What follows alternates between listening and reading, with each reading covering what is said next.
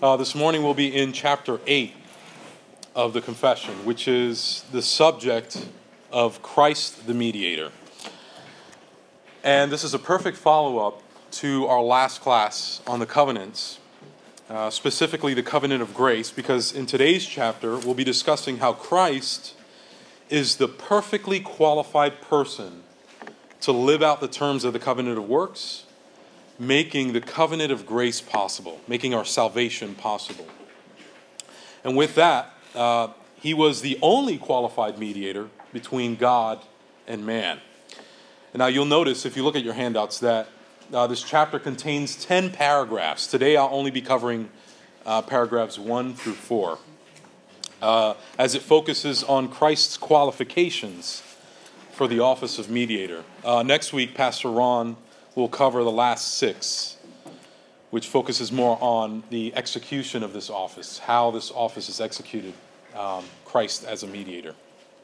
With that said, let's go ahead and jump right into paragraph 1. If I can get a volunteer to read it.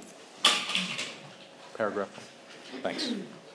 God was pleased in his eternal purpose to choose and ordain the Lord Jesus, his only begotten Son, according to the covenant made between them, to be the mediator between God and humanity. God chose him to be prophet, priest, and king, and to be head and savior of the church, the heir of all things and judge of the world. From all eternity, God gave to the Son a people to be his offspring. In time, these people would be redeemed, called, justified, sanctified, and glorified by him. Thanks, Jeremy. So the confession here begins with a statement that I'm convinced not too many people have heard of. It says, God was pleased in his eternal purpose to choose and ordain the Lord Jesus, his only begotten Son. Now, I'm sure that you've confronted the idea that God has chosen Israel. You see that in the Old Testament. I'm sure you've heard of the idea that God has chosen Jacob and not Esau. You see that in Romans 9. I'm sure you've confronted the doctrine of election and the truth that God has chosen many before the foundations of the world. But for some of you, it might be the first time hearing about God the Father choosing the Son in any way. Yet this is a type of language that you see in Scripture. God the Father chose and ordained the Lord Jesus Christ to be this mediator. And we see from the first sentence in the paragraph that this is so, because it pleased him. You see that, those words there. We also read that he did so according to the eternal purpose. There was an eternal reason for doing so. Again, the Father choosing the Son for this work. And we see in Scripture the language of choosing and ordaining the Lord Jesus Christ. I'll show you here in the projection. 1 Peter 1:20 says, he was foreknown before the foundation of the world, but was made manifest in the last times for the sake of you. You see that foreknown language there, which always refers to a choosing or an ordaining or a choosing before the foundations of the world. And again, we see that God the Father chooses the Son. Also, you see that in Isaiah 42, verse 1, where it says, behold, my servant whom I uphold, my chosen, in whom my soul delights. I have put my spirit upon him. He will bring forth justice to all nations. We see this passage point to the messianic promise of one who is chosen, who would bring forth justice. That's what we see in this passage. Now, here's the question. What purpose does it serve the Father to choose the Son? Why is there choosing at all? Was that even necessary, being that the eternal Godhead, the Trinity, is one, right? Is one in essence, and therefore only has one will. So does this mean that the one person of the Trinity is submissive or subordinate to another person of the Trinity? Why is there one choosing the other? Is there subordination? Is there submission within the Godhead? Quite the contrary. It shows that the Lord Jesus was not eternally subordinate. Jesus, in his essence, him as deity, as God, did not submit necessarily. He was one with the Father. But The term chosen, or the understanding of Christ being chosen, has a different way of looking at it. He was chosen by the Father as one who would be chosen, for example, for ordination, right? Someone selected for ordination in an office. So this doesn't speak of foreordination, but rather ordination. To ordain someone to an office is to give them authority to exercise or execute a specific task. So when we read that Jesus was chosen and ordained, it simply means that the Father exercised his distinct role in the plan of redemption, to be the one out of the three persons of the Godhead to select and to ordain. And you see this characteristic that is always attributed to the Father. The Father is always the one that's ordaining, selecting, choosing, and then the Son is always the one that's executing what the Father has ordained. So here's a way to look at it. The Father willed, right? He ordained, he planned creation, right? So you see this pattern in creation. The Father wills creation to happen. The Son is the very word in which the will of the Father is manifested. And the Spirit makes the command of the word effectual. You see the triune formula, even in creation. And again, all persons were present since the beginning, and therefore all participated in creation. And yet, each person of the Trinity has distinct roles in the work of creation. And we may say the same thing in new creation when it comes to salvation. We see the Father choose some, the Son accomplishing the work for the chosen, and the Spirit making the work of the Son effectual to the elect. Now, specifically, regarding the choosing of Christ, we see that the Father chooses the Son to be the mediator between God and humanity. And Jesus himself often explained this concept, that the Father has chosen and ordained him to this office as mediator in Scripture. We see that. Here's an example here. John 5:36b. For the works that the Father has given me to accomplish, see the task there, the very works that I am doing bear witness about me that the Father has sent me. So there's distinction there. Someone sent him, he was sent, right? You also see that kind of language in John 6:44, John 8:18, John 12:49. You don't have to write this down, but believe me, it's all over the place. Now, moving on, we still see in the first sentence there in paragraph 1 that this chosen and ordained one is the Father's only begotten Son. That's who he is, Jesus Christ, the only begotten Son. Now, I don't know if you remember, but a few weeks ago, towards the beginning of the series, we discussed in chapter 2 the subject of the Holy Trinity. And if you missed it, you can go back to the audio if you go to the website. But in paragraph 3, it spoke of the fact that the Father is not derived from anyone, neither is the Father begotten, yet the Son is eternally begotten from the Father. What does that mean? Well, that concept is reiterated here in paragraph 1, that the Son is the only begotten Son. Again, it reflects what the Scriptures teaches, and also the creeds, right, the ecumenical creeds, which speak of the doctrine of the eternal generation, the begottenness of the Son. A simple way to summarize what it means to be begotten is to say that the Father, first and foremost, is not derivative. He derives from no source. However, the Son, even though he's equal to the Father, is begotten, which means he derives from the Father. This is what makes the Son not the Father, and the Father not the Son. Have you ever wondered, like, if they're all equal and they existed before time, what are the distinctions between the Father, Son, and Spirit? Well, Scripture teaches that the Son is begotten. And so, though he's equal to the Son, he's begotten, which means he derives from the Father. Now, it's important to understand that there was never a time in which the Son derived for the first time. The Father did not create Jesus at some point in history. He always was. Jesus always was. Which means that if he's begotten, he's eternally begotten or eternally generated. Anyway, for more in-depth discussion on those intertrinitarian distinctions between the persons, you can go back to the website and you can hear the teaching on the Trinity.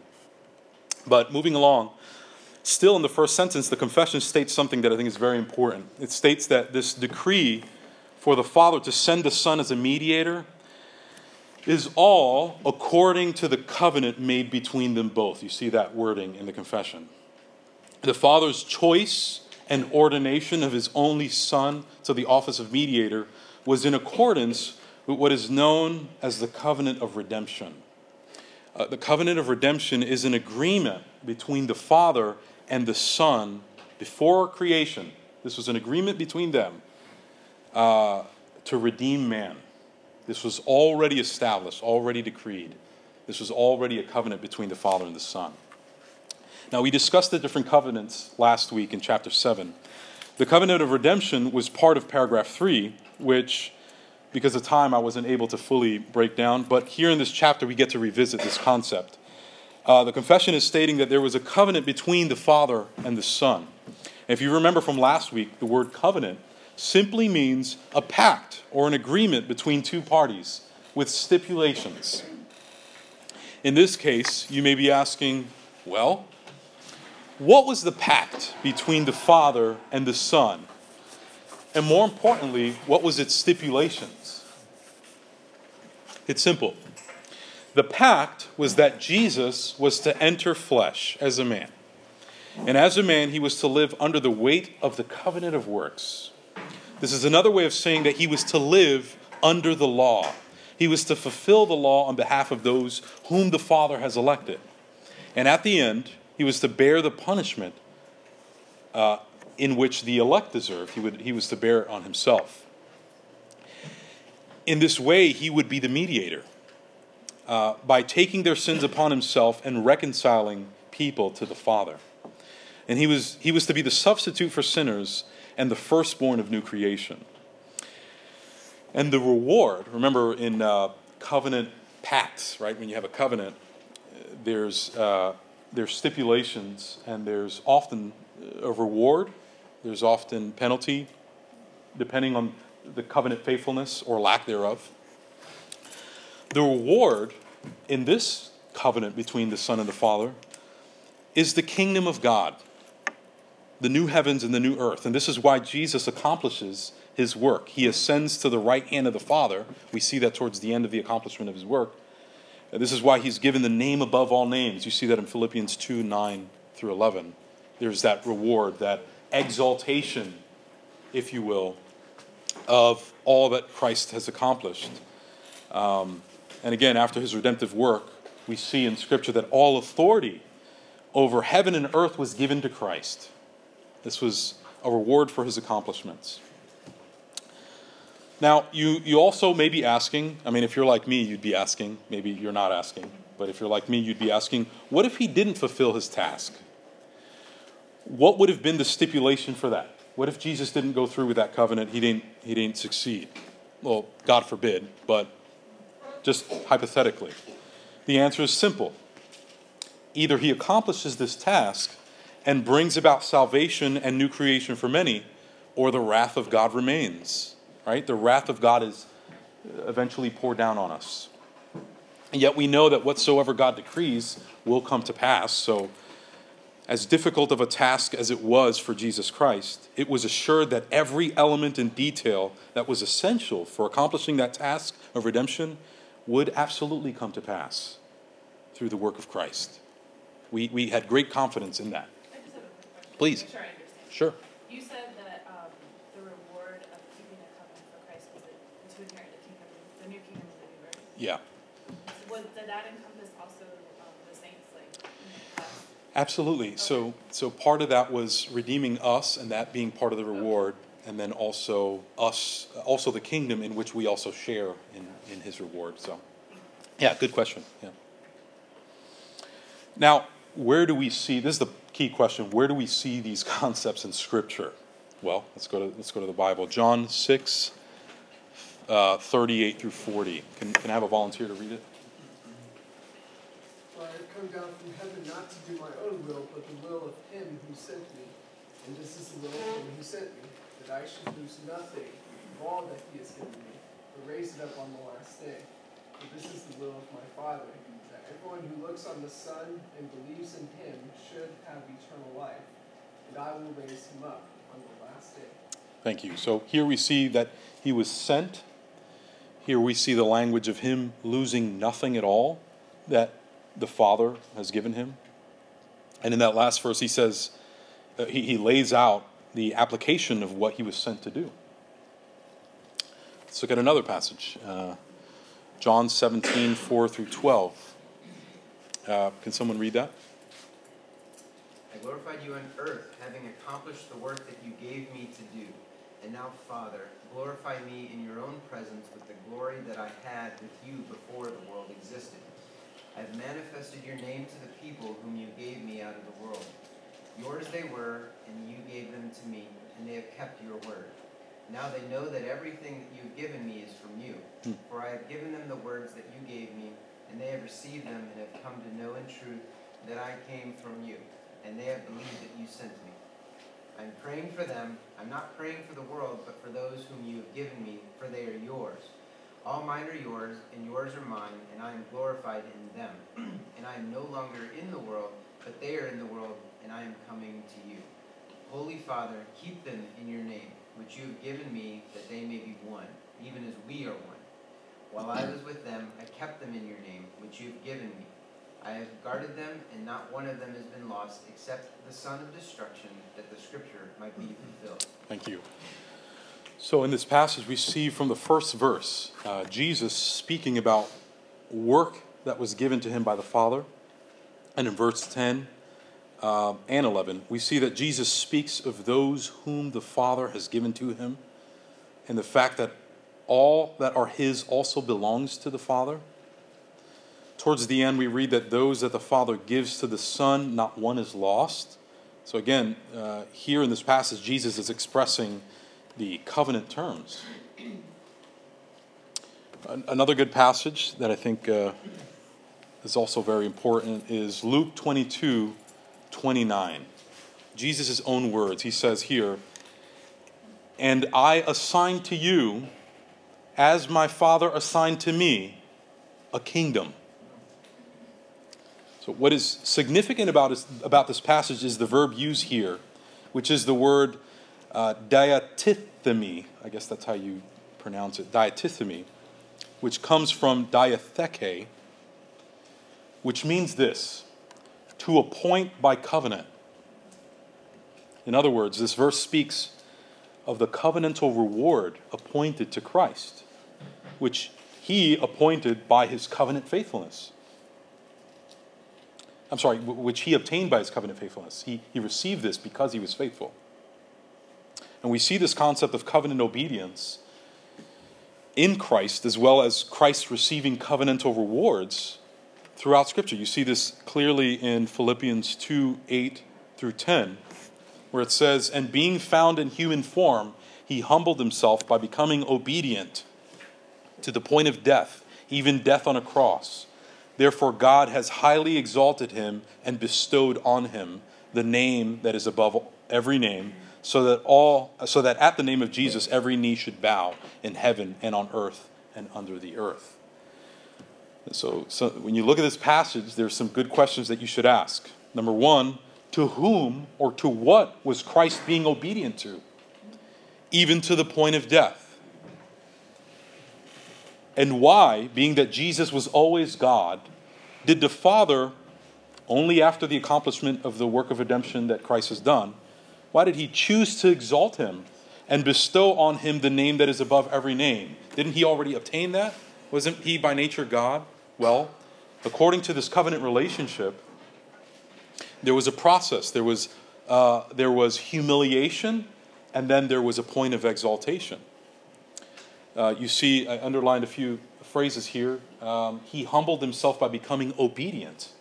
He was obedient to covenantal terms, right? God being obedient to God, does that make any sense? No. But God being obedient to God in covenant terms, absolutely it makes sense. To the point of death, even death on the cross. And then verse 9, what was the reward? Therefore, God has highly exalted him and bestowed on him the name that is above every name. And a lot of times people read these passages and they say, well, there's no way that Jesus is God. And can't you see that he's submissive to the Father? He's submitting and obeying to the Father. He can't be God. He receives rewards. He can't be God. Well, this makes sense only in the context of a covenant. Now, with all that said, let's focus on the specific calling of Christ in this covenant. Christ was to be mediator. So for us to understand this role, we also have to understand it in light of its Old Testament offices, right? For sufficient mediation, you have three important key offices that fulfill this task of mediation completely, holistically. Those three offices are the office of prophet, priest, being a priest, and also king. Why those three? Well, you see that in the Old Testament. The prophets often mediated, right? You think of Moses mediating between Israel and God the Father. I think priest, that role of priest is probably the most obvious. There are priestly ceremonies in which allowed for mediation between sinners and God. And then there's the role of king, which served mediatory purposes. You see that in the book of Judges. You see that throughout the Old Testament. And so these are offices that Christ himself fulfills in the new covenant as a role of mediator. And how do we know that Christ took on the office of prophet? Well, I think that's probably the most obvious one. He was the Word of God. I think that's probably the most simplest one to sort of see in Scripture, that Christ was a prophet. He spoke on behalf of the Father. But how do we know that he was priest? Well, Scripture teaches that. You see this in Hebrews 5, verses 5 through 6. Can I get someone to read that?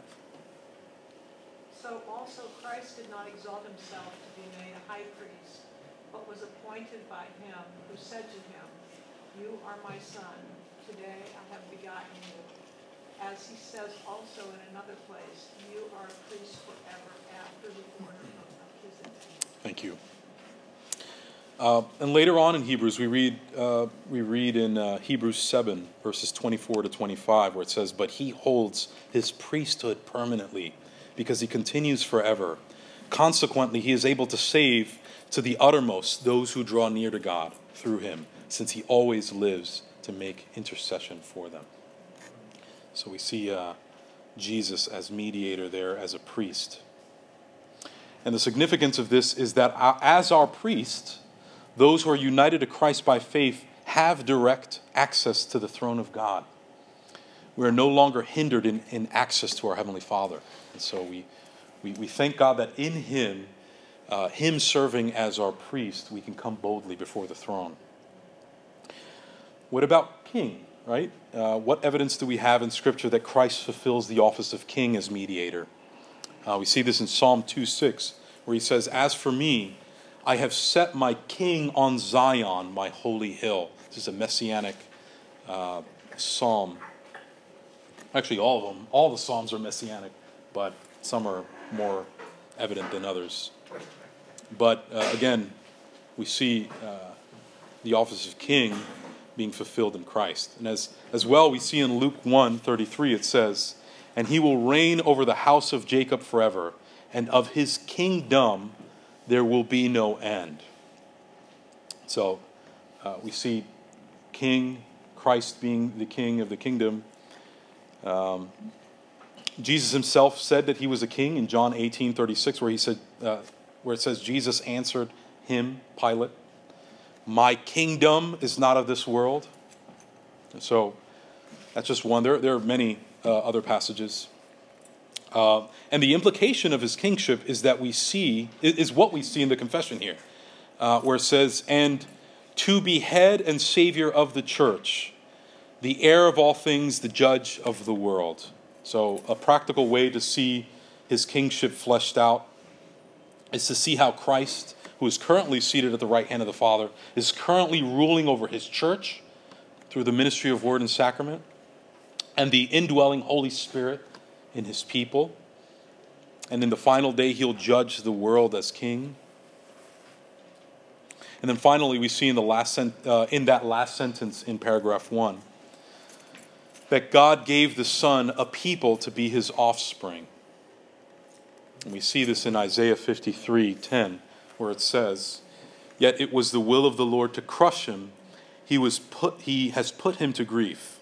When his soul makes an offering for sin, he shall see his offspring. He shall prolong his days. The will of the Lord shall prosper in his hand." So you see that he shall see his offspring. In Christ's purchase of the elect, Christ receives the elect as his own inheritance from the Father. And in that sense, they're his offspring. The confession also states that Jesus' seed or offspring is to be redeemed, called, justified, sanctified, and glorified by him. And this concept should probably be familiar with us. I think we've spoken of that idea that we're called, justified, sanctified, and glorified in him. You see this in Romans 8:30 when it says, "And those he predestined, he also called. And those whom he called, he also justified. And those whom he justified, he also glorified." So first, God will execute his plan to redeem his elect and apply redemption to them in that order that was stated. He'll call them, he'll save them, he'll justify them. He'll put them in that process of sanctification, which means, like, if you're a Christian right now, you've already been called and justified. You are being sanctified, and we wait for that day where the full consummation of it will become a reality, where we will be glorified. We would have new glorified bodies. We'll experience life in that state of glorification. This is the state that unfortunately Adam wasn't able to attain in the garden, but in Christ we receive it. Christ fulfilled that role, and now we're glorified in him. And so again, that's sort of the process of salvation. That's how he executes what he accomplished. Let's go ahead and look at paragraph 2. Can someone read paragraph 2?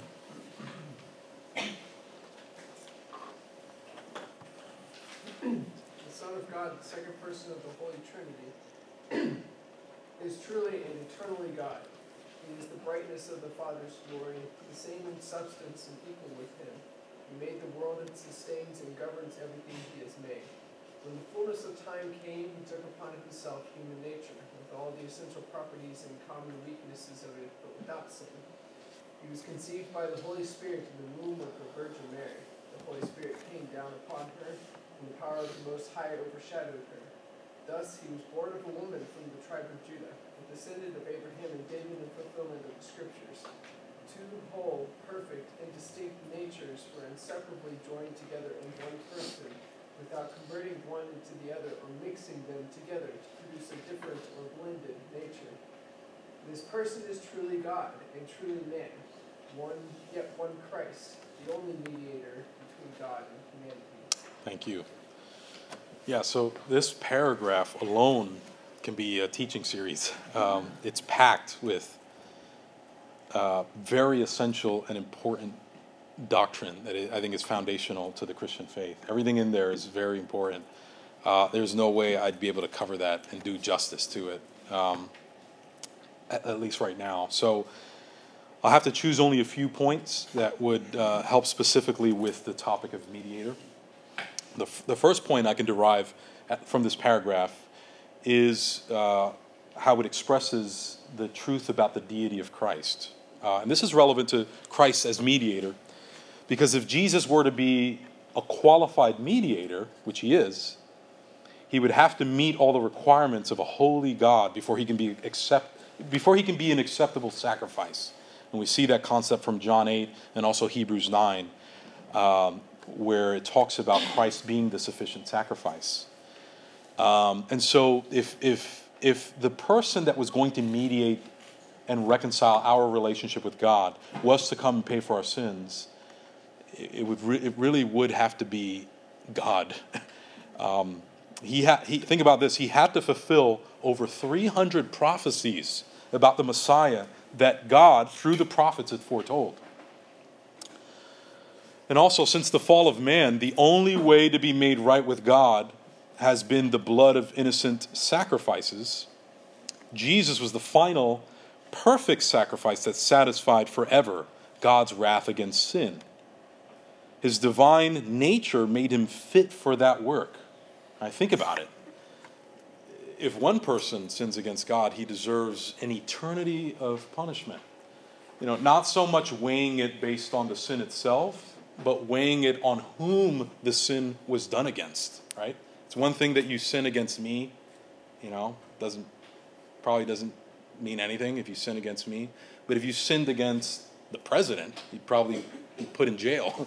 You see the issue there, that if you do a crime against me, it's not that weighty. If you were to do a crime against the president, there are bigger consequences. Nevertheless, that's a bad example when you compare it to God. God's majesty and authority and his highness, the fact that he is creator, sinning against God is a really, really big deal. And it also speaks on the depravity of man. There has to be deep corruption to go against the one who sustains you, the one who allows you to live even though you sin against him. He's merciful and gracious. And so it's a big debt. All that to say, no human being with a sin nature could pay such a debt. You can't just hire some guy to be the mediator. It has to be God. He has to be God. No one else could meet the requirements to become the sacrifice for the sins of the whole number of the elect. So I'm just talking about one of you guys. Imagine the whole number of the elect. Now, let's put it this way. If Jesus were just merely a good man, as some claim, then he had a sin nature and was not perfect, and already you see the problem there in him being unqualified. In that case, his death and resurrection would have no power to save anyone. But because Jesus was God in the flesh, he alone could pay the debt that we owe to God. His victory over death and the grave won the victory for everyone who puts their trust in him. We see this in John 1:12. Again, consider the fact that man's sin, which deserves an eternity of punishment, was satisfied in a matter of a few hours, as Christ himself bore it all. And might I add, bore every painful second of it upon himself. This is only possible if Christ is God. However, this doesn't imply that his divine nature underwent any sufferings. We've already spoken about that in the class on the Trinity. It would be impossible for God to suffer, the deity to undergo any kind of suffering, being that God is immutable and he's impassible. But again, going back to Christ's divine nature, let's look at some passages. Romans 9:5. Can someone read that?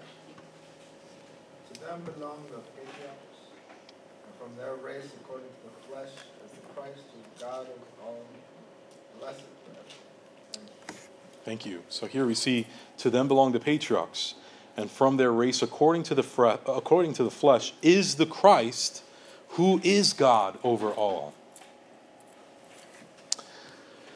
Another passage, Hebrews 1:8. Can I get someone to read that? But of the Son he says, your throne, O God, is forever and ever. The scepter of uprightness is the center of your kingdom. Thank you. So again, we see the same thing. But of the Son, he says, your throne, O God, is forever.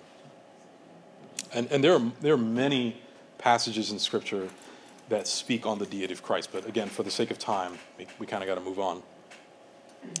A second point that we can derive from paragraph 2 is the importance of the hypostatic union.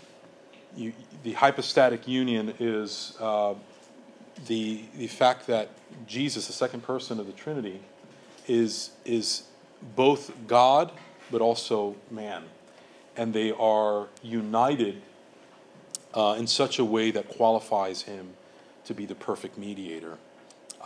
So this is called the hypostatic union. We read in the confession that it says, two whole, perfect, and distinct natures were inseparably joined together in one person, without converting one into the other or mixing them together to produce a different or blended nature. This person is truly God and truly man, yet one Christ, the only mediator between God and humanity. So this is an important statement in understanding the God-man, because it stresses the fact that the two natures were inseparably joined together without converting one into the other or mixing them together. So Jesus wasn't a demigod, right? He was 100% God and 100% man. This is to say that if the work of redemption was to succeed, Jesus had to be 100% man. No cheating, right? You have to be 100% man, while maintaining the pure nature of deity as well. He wasn't like chocolate Nestle Quick, right? Where you have milk and then you put chocolate and it becomes something else, chocolate milk. It wasn't a mixture of deity and man. There were no mixtures between the two natures. However, they were united in such a way that they were one. The moment that any of his deity mixes with his humanity, he was no longer purely human. And if any of his human nature mixed with his divine nature, he would be less than divine and no God at all. And you'll see in Scripture that both natures are highlighted in the New Testament when speaking about Jesus. For example, look what Paul wrote in Romans 1:3. Regarding his Son, who as to his human nature was a descendant of David. So he's talking about Jesus, and already he's making distinctions in nature. Right? He's saying, regarding him, his human nature, you see, he's pointing it out, goes to show the proof of the hypostatic union. Got a question? The ESV just says according to the flesh. So like. Yeah. So. Same thing. Yeah, same exact concept. According to the flesh. In other words, he's making some distinction between deity and flesh. He's not talking about according to the flesh, like oftentimes the way that we would often use it, referring to sin. That he's just simply specifically talking about human nature versus his divine nature. I'll give you more examples just to kind of develop that. 1 Peter 3:18. It says, "For Christ died for sins once for all, the righteous for the unrighteous, to bring you to God. He was put to death in the body." That's probably a little bit more clear. He was put to death in the body, but made alive by the Spirit. So there's distinction there. Also, look at what the writer of Hebrews says. Hebrews 1:2-3. "But in these last days he has spoken to us by his Son, whom he had appointed heir of all things, through whom he made the universe. The Son is the radiance of the glory of God's glory and the exact representation of his being, sustaining all things by his powerful word. After he had provided purification for sins, he sat down at the right hand of the Majesty in heaven." So again, we looked at passages that spoke on his human nature. Here we get a clear description of Christ and his divine nature, how the Son is a radiance of God's glory. He's the exact representation of his being. Exact representation of his being, this includes immutability. This includes omnipresence, right? This includes omniscience, right? He was all-knowing. All that is included there. So once Jesus became a human being, his human nature was never separated from the divine nature. Jesus was one person with two natures. He did not cease being God when he became human, and neither was he any less human because he was God. In one body, he was God and humanity united. It's a mystery often, but this is what the hypostatic union is all about. Okay, let's move on to paragraph 3. Yes. Chalcedonian formulation talks about without fusion, change, division, or separation. I Yeah. think that's a great summary. Yeah, the wording is great on that. Combination of the two natures. Yeah. And if you take this one step further in thinking, they are inseparable, which means that today there's not a disembodied word Yes. in some ethereal space Yeah. like God's right hand. Yeah. Which is popular in belief, sadly. Yeah. There is Jesus Christ, man and God, human and God, sitting at the right hand Yes. of the Father. Yeah. And that's good news to us because it allows us to see the continual mediation, the continual work of Christ as priest there at the right hand of the Father. So yeah, that's very important. Yeah. Excellent. Let's look at paragraph. Oh, you had a question. It's kind of hard to fathom this because before he became a man, he didn't have that human nature. Right. But Yeah. now he has the human nature. Yeah. Inseparably. Always will. Yeah. But there wasn't any change in his godness. Right. Yeah. Now the moment that we talk about, the moment that we get into any changes in his divine nature, that's where we get into heresy. But it's true. It's hard to So he will always have that human nature. forever and ever. Yeah. Yeah. You could have used an example instead of the Hershey's quick chocolate, strawberry. Yeah. Yeah. Chocolate. For those of you who prefer strawberry, yes. Same thing, right? Yeah, that's right. Same concept. Yes. Yes. Yes. Yes. All right. Let's look at paragraph 3. Someone want to read that for me? But in these last days he has spoken to us by his Son, whom he appointed heir of all things. And Oh. whom Sorry. Paragraph 3 from the I confession. missed that part. It's okay. My bad. It was probably my fault. Yeah. Thanks for reading, though. Yeah. It's a good. I Yeah. got you. All right, let's try this again. The Lord Jesus, in his human nature, united in this way to the divine in the person of the Son, was sanctified and anointed with the Holy Spirit beyond measure. He had in himself all the treasures of wisdom and knowledge. The Father was pleased to make all fullness dwell in him, so that, being holy, harmless, and undefiled, and full of grace and truth, he was thoroughly qualified to carry out the office of mediator and guarantor.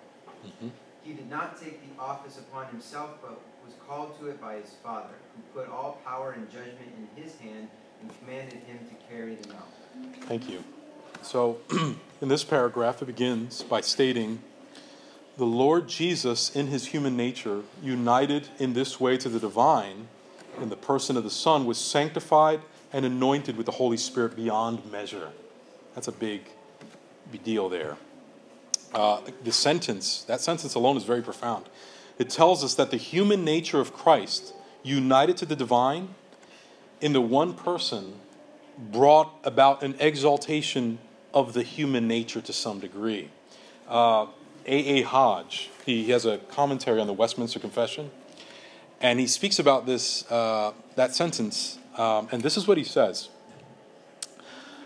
He states that this union was to exalt the human nature of Christ to a degree of dignity and honor greatly beyond that attained by any other creature, and to fill it with a perfection of intellectual and moral excellence beyond that attained by any other creature. Now, I found that to be quite interesting. Christ was without sin, nor living with the effects of sin that we know from experience distorts us, right? Such as the mental effects that sin has to us. I mean, we experience that. All the noetic effects of the fall.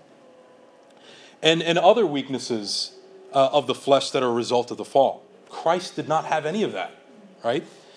Now, it's important to mention that the exaltation of Christ's human nature in no way extends the human nature beyond the essential properties, right? His human nature was still hungry. He was still thirsty. He was still weary. The reason the exaltation occurs is because it is united to the divine nature in the person of the Son. The emphasis being on the uniting of the natures in the person of the Son, not in the uniting of the human nature to the divine nature. It's simply saying that, number one, Christ being sinless had an effect on who he was. The fact that his flesh was united to the divine nature had some sort of effect to his performing. So again, all that to say is that he was sinless. He was, as the confession states, he was sanctified and anointed with the Holy Spirit beyond measure. Again, the confession states that the Lord Jesus, in his human nature, united to the divine, in the person of the Son, was sanctified. He was anointed with the Holy Spirit. And the confession states that the human nature of Christ was sanctified or set apart. That's what that means, by the Holy Spirit. It was anointed. The word anointed reminds us of the word Messiah, which means the anointed one. And when a king was anointed with oil, it symbolized the empowerment to carry out that office. And this anointing was beyond measure. In other words, it was beyond the ability to measure. Or simply put, it was more than enough to equip Christ's human nature to carry out the task. Now, you could look at that and say, oh, so in other words, he was empowered to carry out the task. Big deal. Well, if you examine what kind of task he had to accomplish and the sufferings that he had to endure, this is an important element. The fact that he was qualified in such a way to carry out this task should amaze us. First of all, what does the scripture say about him being anointed? We see in Psalm 45:7, you have loved righteousness and hated wickedness. Therefore God, your God, has anointed you with the oil of gladness beyond your companions. See that same kind of language. John 3:34, for he whom God has sent utters the words of God, for he gives the Spirit without measure. So again, that's the language used there in the confession. And if you think about it, the divine nature certainly did not need to be anointed by the Spirit. So by this we understand that it was his human nature anointed by the Holy Spirit, being united to the divine nature in the person of the Son. This setting apart and empowerment by the Spirit of Christ's human nature explains the ability of his human nature to endure, like I said, all those afflictions that he endured in his body. Hebrews 5:7 tells us, in the days of his flesh, Jesus offered up prayers and supplications with loud cries and tears to him who was able to save him from death, and he was heard because of his reverence. He was so afflicted that angels from heaven came and strengthened him. Luke 22:43, and there appeared to him an angel from heaven, strengthened him. And this is the mediatory work of Christ on our behalf. So we have to be thankful for that. Moving along quickly, the paragraph tells us that the Son was anointed beyond measure, having in him all the treasures of wisdom and knowledge, in whom it pleased the Father that all fullness should dwell. Again, in him all the treasures of wisdom and knowledge dwelt in him. Colossians 2:3 says, in whom are hid all the treasures of wisdom and knowledge.